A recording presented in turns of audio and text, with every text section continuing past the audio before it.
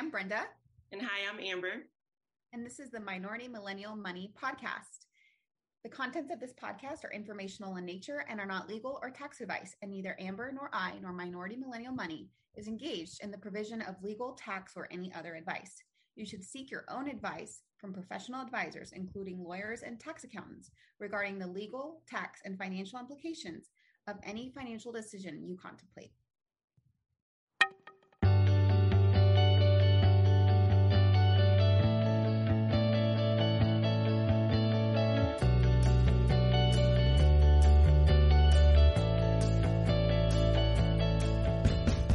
Hello, everyone. Welcome to another episode of Minority Millennial Money. Today we have a special guest. His name is Devin, and I'm going to let him introduce himself. Yep, I'm Devin Anderson. I'm here as of now in Austin, Texas. I just moved here probably about 3 months ago from Phoenix, Arizona. I was able to work remote. I work in the PMO office for a medical device company. What is PMO for people who don't know? Project management office. Okay. With like clinical studies and testing of devices, things like that. Okay. And you've lived in Austin before, so... Correct, yeah. So I lived in Austin. Yeah, I lived in Austin about 6 years, maybe like 3 years ago. And then I moved to San Antonio for, I believe, a year. And then moved to Phoenix for a while for a job opportunity. And then just moved back here to Austin. So this, lots of moving leads me to ask, what caused your moving? But first, let's talk about your educational background, because we've talked a lot on the podcast about getting an education that leads to ideally a high-paying career. So Tell me about your education. Yeah, so my undergrad is psychology and biomedical science. And then I pursued to get my MBA in business administration, organizational leadership is the technical term for it. That's my education. And I can go into a little bit of why I did that as well. So my undergrad was, of course, a science and psychology background, and I did not want to get my psychology license at all. I did the biomedical science area because I wanted to do intellectual property and go to law school. And then you have to have a science or engineering background. And I interned for my friend's father, who actually does it, and didn't like it one bit. So I was like, well, the next step, I'm not going to pursue science or like a medical degree or psychology degree. So I want to do business because I do like that aspect of business, understanding more technical sides of things, as well as understanding how the business functions and finance and things like that. So kind of a best of both worlds. So people always ask. Yeah, definitely. Yeah, so people always ask, that's an interesting transition from your undergrad to getting a master's in business. And I just saw it fit for what I wanted to do in life. I wanted to be more of the business mindset, but have like a technical background. So I've been in healthcare for like the past 5 or 6 years. So on the business side of healthcare. So I feel like that plays a huge role in it. That's true. Yeah. And did you know going into your MBA what kind of jobs you wanted? Like, did you know people who in your industry already who were like, oh, I have an MBA and this has helped significantly? No. Okay. Well, my dad has his MBA. Okay. And then it wasn't really I'm going to get this in order because I want to be like a CEO or something like that. It wasn't that mindset. It was more in the mindset of, I have this background. If I apply to, let's say, just like a business analyst at like a company, like they're going to see psychology background and a science background, and they're going to think like, oh, it doesn't quite fit this position. So I just wanted more of a business background as well, so I could transition into like healthcare and the business side of things and whatnot. And then as I was, and I didn't even think about healthcare at all. As I was in the program, I had an opportunity to work for the state of Texas as like a consultant. When Texas was transitioning from like ICD-9 codes to ICD-10. Yes. I was on that project, and I worked with like the HHSC and like some of the state agencies and things like that. And I really enjoyed it, and I really enjoyed what I was learning. So that kind of geared me towards more of a healthcare line, like business healthcare line, more so than having a mindset of, oh, I'm going to go get my MBA because I want to do this. Okay. So I'm curious as a lawyer, like why you didn't like the law firm. Because I mean, intellectual property is like one of the highest paying legal careers. Mm-hmm. So it sounds like you had a really good opportunity with that. Like, can you talk a little bit about why you didn't like it? It just wasn't at the time, or what I saw, it just didn't fit. Maybe it would have been different if I like worked under someone else, or had like a better mindset of exactly want to do this and go further for this. It was just a lot of like research and reading what I was doing. And I was like, I like to be more active, more talkative, things like that, which is another thing why I wanted to go in the business role, because I understand a lot of the technical side, or I understand what goes on behind the scenes. And I like to be that middle person to kind of explain different opportunities, kind of like a project manager. So you're a project manager now, but I know in the past you've been a financial analyst. Yeah, so I was a financial analyst I worked for HCA for a little bit. Healthcare Corporation and then I worked, of America. Hospital Corporation of America. Yeah, and then I worked for a couple other healthcare companies as a financial analyst. And then I also did, within that time, it was reviewing healthcare claims, essentially. Like what companies would pay out, like if they would pay out, what percentage they would do. And I had to create like a reserve for the companies that would be paying out. So I liked finance, but it definitely wasn't my long goal or my long run. Yeah. So you are a good example of someone who's made a lot of, has had a lot of variety in their career from an MBA. So that's great. So I want to talk a bit about, because since I've known you, I'm like, wow, you have a new job. Every time I talk to you, I'm like, oh, you're at a different job. Oh, you don't live For here. Sure. Oh, you moved. So tell me about what has led you to essentially always be seeking the next opportunity. What's the longest you've stayed at a job? What makes you get to the point where you're like, I need to look for something different? Is it just the money, or is it a different aspect of the job? Yeah. So it's not always about the money. It's definitely, that is a factor. And the quickest way to get a raise is just to get a new job. My longest job was probably, I would say, like 2 years. Okay. This is post MBA? Correct. When did you get that? 2015? 2014. Okay, yeah. Yeah. I'm just thinking because we met in 2015 and you already had it then. Correct. Yeah. Yeah. So it's just more of one of the reasons why when I was actually let go from one of the healthcare companies, because they got bought out, whole reorg structure, all that stuff. But I've always been very fortunate to have that next opportunity, honestly, like within a month, or like even before I transitioned to another role, I would have something lined up. So I'm like, oh, I'm going to this role. I have left the job twice. One because I was let go, one because I just wanted a new opportunity.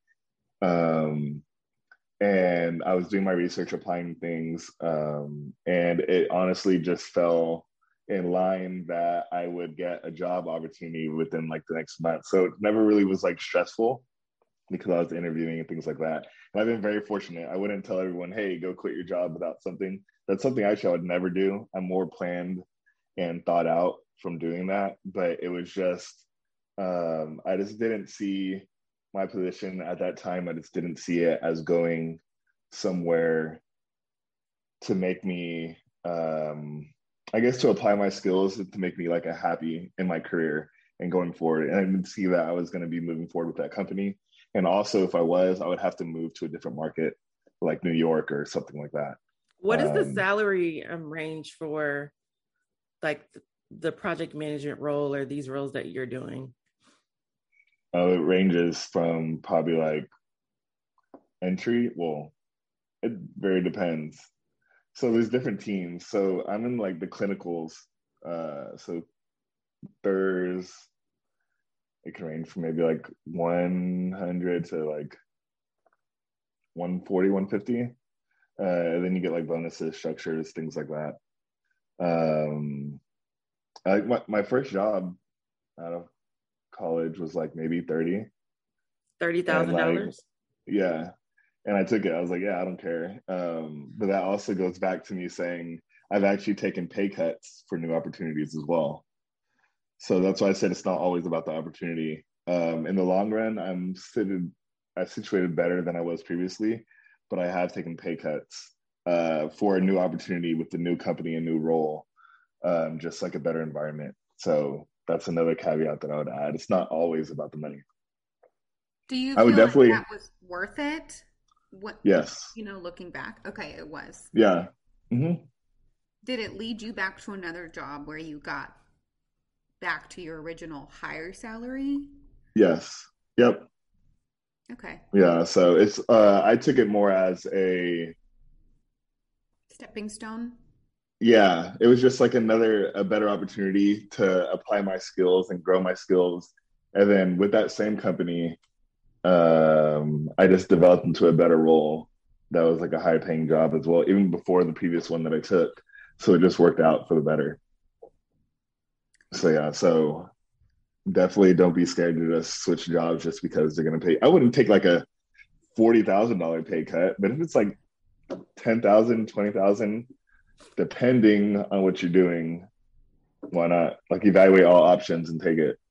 And I would say that because I know you can say that as someone who doesn't have a family and, That's you know, true. It's just me. yeah. I don't even have a dog, so or a cat, so so it makes it No easy. dependence whatsoever. Yeah, so it makes it easy. So I yeah, mean, I think that's that's an another factor. interesting, I was going to say, I think that's an interesting concept because I think it's very millennial of you to, want to switch jobs. So I've also switched jobs every 2 years. I've never taken a pay cut though, but, like, why do you feel like your work environment is, I guess, as valuable as like money? Because I look at it as at the end of the day, I'm going to come home and I have a personal life and professional life, and I don't really merge those two. But if I'm happy in my personal life, or if I'm happy in my professional life, even such as the environment, I'd be more happy in my personal life. So that's a huge Yeah, correlation there. definitely trickles down. So I know many people that have that like don't like their job and they always talk about it like when they go home or whatever that may be. I do my work and then like I can talk about my work outside of work, but then majority of the time, honestly, I'm not talking about work. You're If not someone wants to know, complaining I about talk it. about it. Yeah, yep. I will vouch for that. I've never heard Devin complain about his job. Well, yeah, I'm not happy all the time with my work, but it's never like a, it never, I don't come home in like a bad mood where I'm like, oh, I just had a horrible day, which I understand. I know tons of people with that. Like my sister, I've talked to my sister and she's had like horrible days and stuff like that. But I just try not to come home and bring work home essentially. So a happy environment is always great. And like a supportive manager goes a long ways as well. So yeah. For sure. And now you're kind of in an ideal situation where you got to come back to a place that you like and you get to keep your same job and you seem happy where you're at. Yep. Yeah, I am happy. I'm happy with the opportunities and I'm happy where I'm at. My team and manager is great. I don't think I'm going to be switching anytime soon. But if a new opportunity came along, I wouldn't ever I wouldn't turn anything down. But I'm definitely not like pursuing anything at this moment. Go ahead, Amber. I was just going to say, so how have you been able to like negotiate? It sounds like you've gotten these new opportunities, and then with the opportunity, you've like negotiated like promotions or raises or whatever within the new company. How have you been able to do that? Or what are some tips that people can glean from you?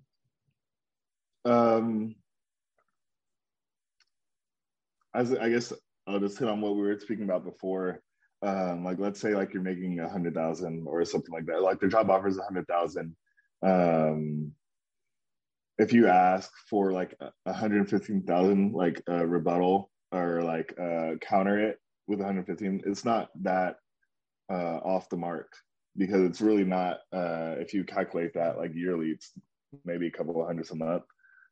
People do it all the time, or they'll usually come back and meet you in the middle. So it's kind of like if you can say, "Oh, I want this," and like justify why. It's more so than saying, "Oh, I want this," and like leaving it blank, and for them to decide why you like would need that, or like what is your worth? Why are you asking for this much? But if you justify it right away, they usually are more accepting of it. Have you? And you can't be nervous.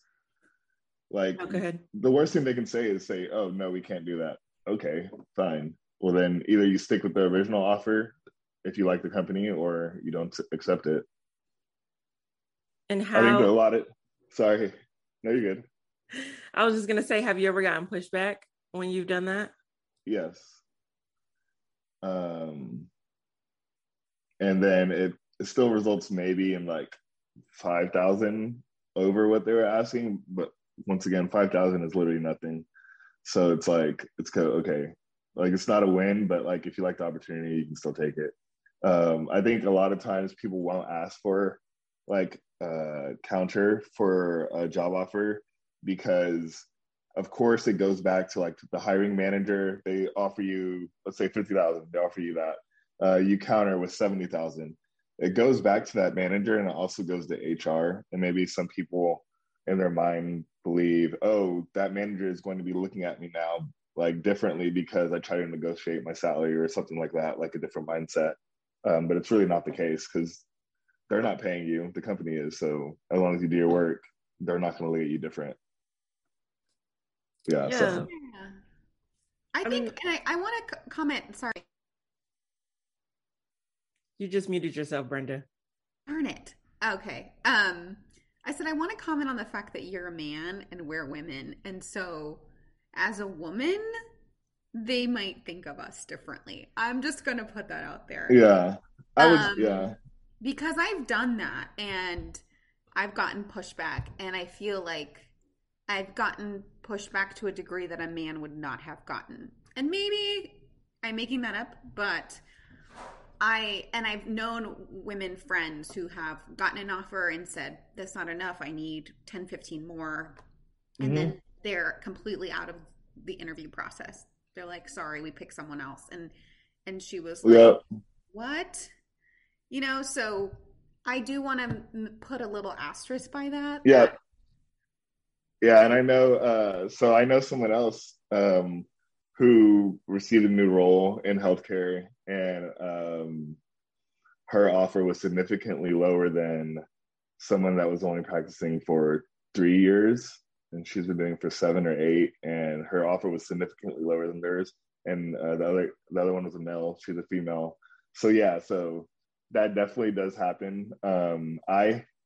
I can't speak to that because I'm not a woman, and that really hasn't. I've received pushback, but it's never really taken to like an extreme of like, oh, we're not going to like offer it to you or something like that.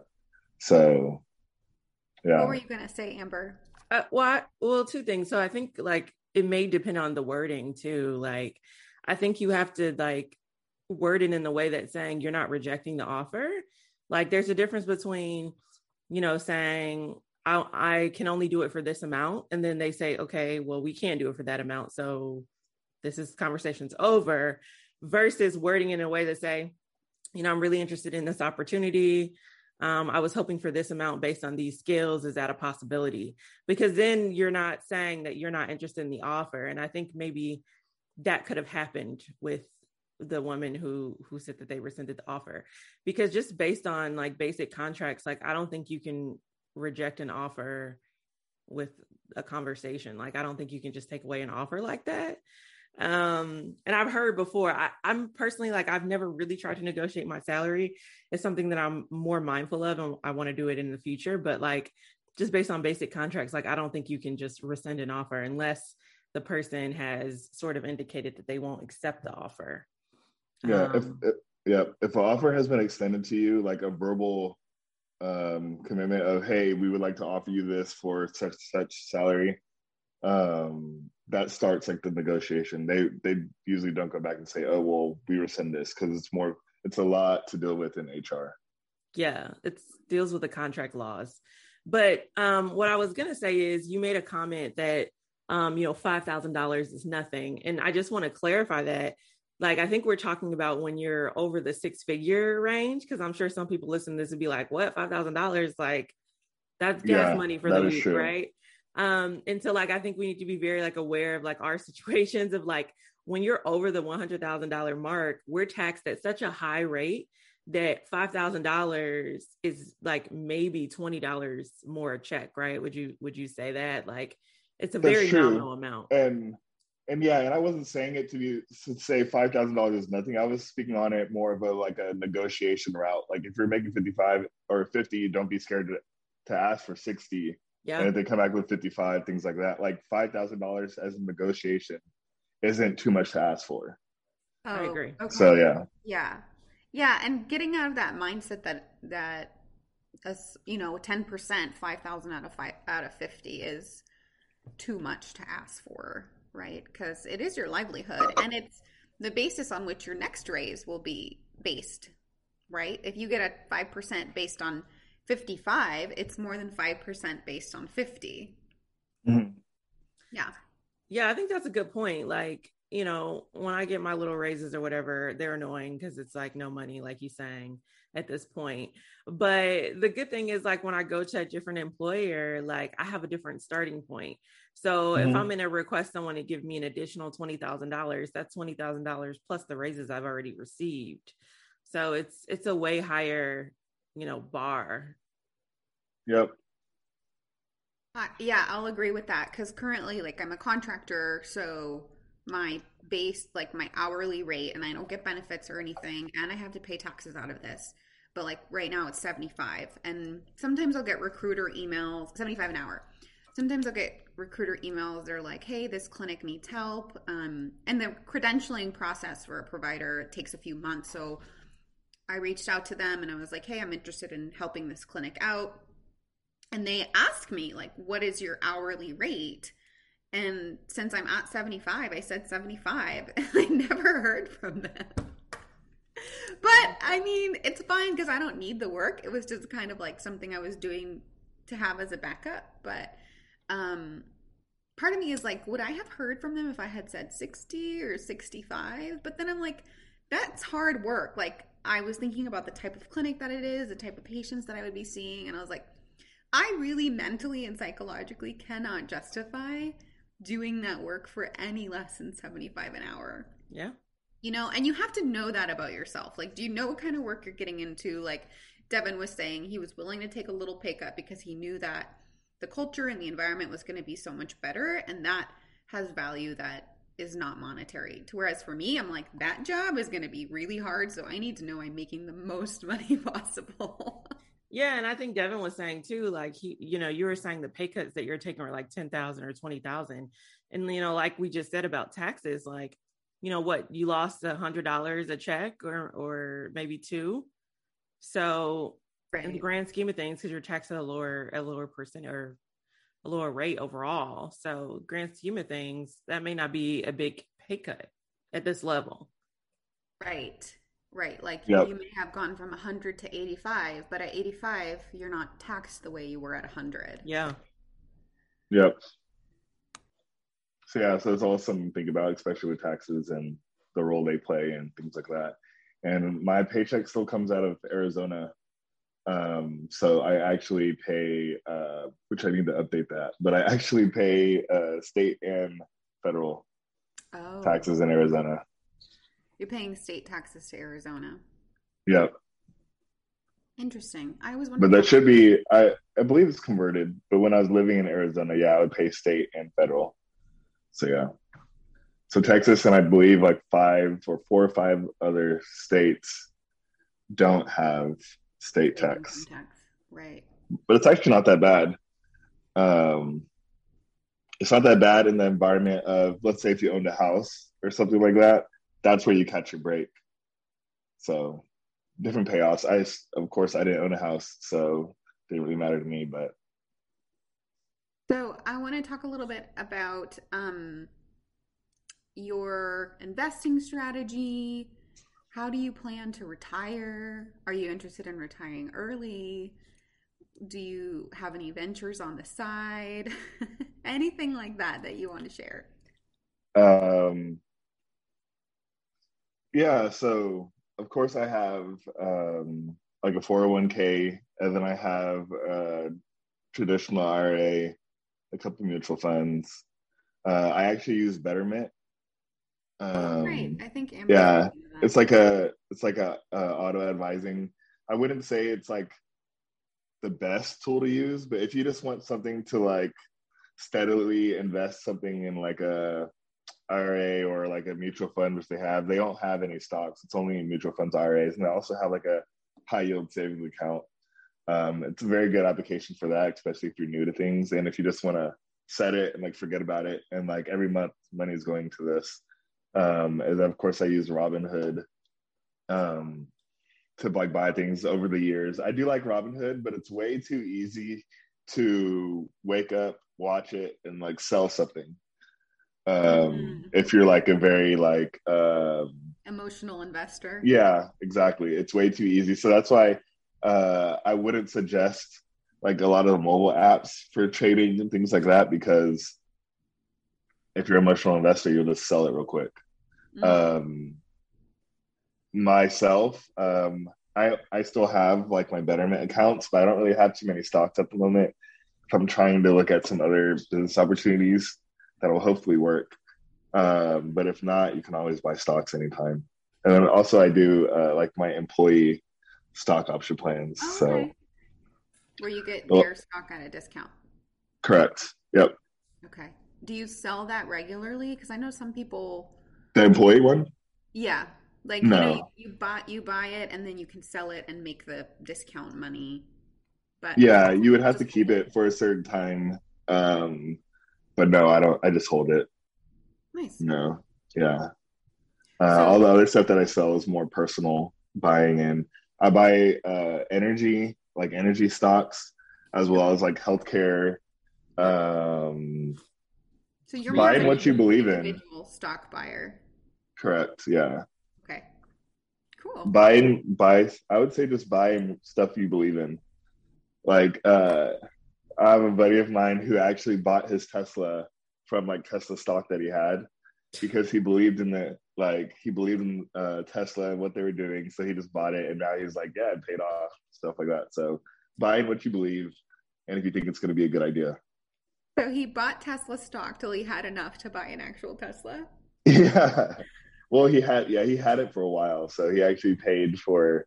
I wouldn't say all of it, but I think like a significant percent of it from like the stock he owned.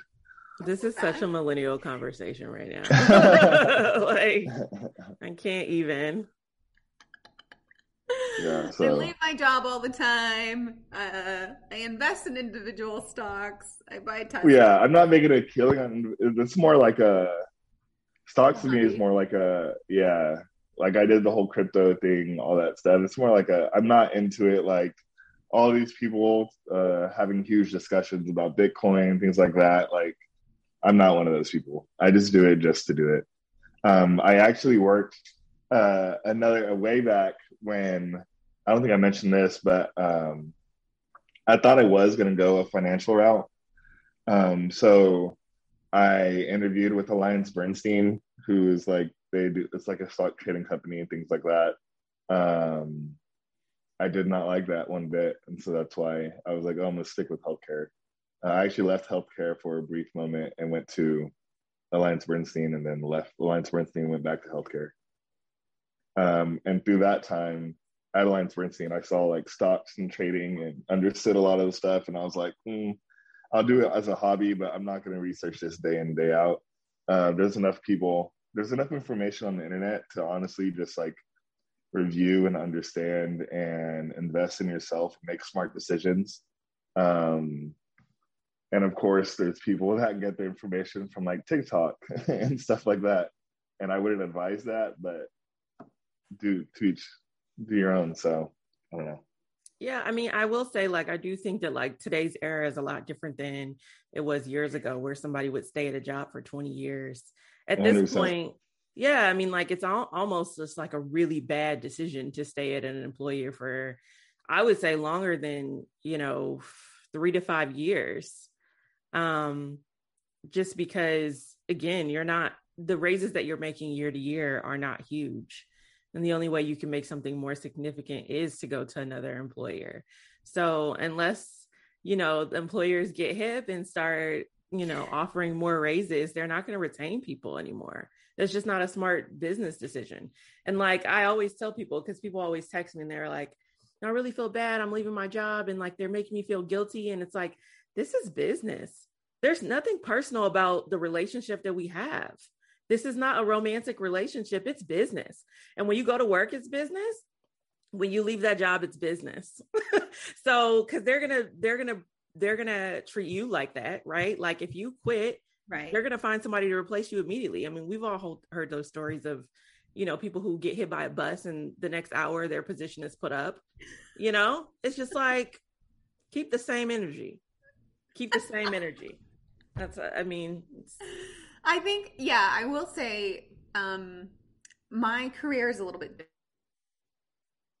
I felt very invested, and maybe that's just, I'm an emotional employee, but like I had relationships with my patients, and there was a benefit that was not monetary to staying, right? But at the same time, the employer exploited that, right? Because they're like, well, you're invested, these patients trust you, they expect to see you, like, how can you leave them? But then they'd be like, well, but we don't talk about raises, but every 2 years, So that is the bad side of being a provider. What's that thing that Keke Palmer Devin, you're muted. Sorry. Oh, is he talking? No, you're good. Keke Palmer and that meme, she's like, I'm sorry to this man. I don't know who this man is. That's the energy I would keep with the patients. Like, just like no. I don't know. I think law school really does make you cynical. And so I don't think like just lawyers were very like cut, people think of us as very cutthroat, but really the law school process really does take a lot of emotion out of you, like just generally speaking. Yeah. Like one of my best friends, she was texting, some guy texted her and was like, hey, how's your day going? And she was like, this isn't relevant. Like, it's just like how we are, right? Where it's just like objection relevance. Like, this is annoying. But is she single? No comment. But it really is. And like I think that like I'm probably way less emotional than like the average like person. And so like for me, it's just like it makes sense that you would treat it like a business, because it is, and it's not personal, and you have to remove the emotional side of it. But I'm very scorned now. I feel like I've moved more towards that, and been like, okay, I know I'm valuable. I know the work I do is good. And so this is what I'm worth, and I'm willing to ask for it. Whereas 5 years ago, I would have been like, oh, let me just take care of the patients, Sorry, Devin, you were going to say something earlier when you were muted. It wasn't that important. Oh, I can't remember it. Yeah. But do y'all invest in, or what do y'all look at to invest in, or what is y'all practices? Go ahead. Yeah, I invest in ETFs. I'm pretty aggressive. Most of my stuff is in the S&P 500, which is going down right now, and it's very upsetting. I saw that.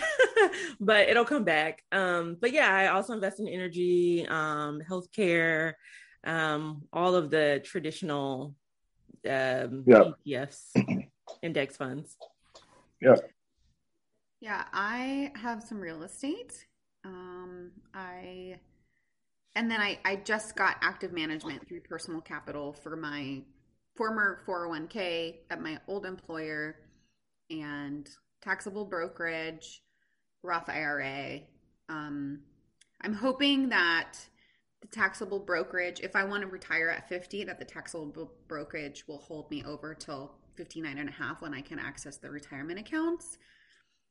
But if that's not enough, then I'll just sell some real estate for those 10 years. True. So I don't have to work full time.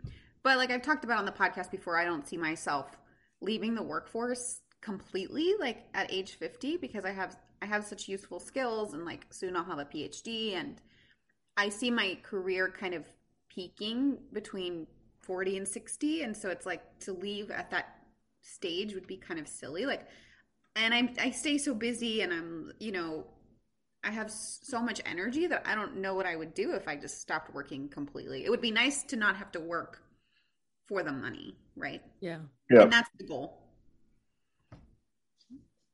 That's the goal. Well, Devin, thanks for joining us and talking to us about your goals and your career so far. Anything you want to say to minority millennials that are trying to make their way in their career and their financial life? Not necessarily. Just don't be scared. Don't be scared to like make the jump in a job, especially if it's a new opportunity, or ask for a raise, because the least all they're going to do is say no, or they'll say yes and come back with like half of what you asked for, or whatever that may be. Yeah. And yeah, get a mentor. That's actually something that I just recently came into, maybe like the past 2 years. Oh, that's good. Yeah, so that's actually very helpful. That's great. Amber, anything you want to add? No, I think that's pretty much it. All right. Thanks for listening, guys. Thanks, guys.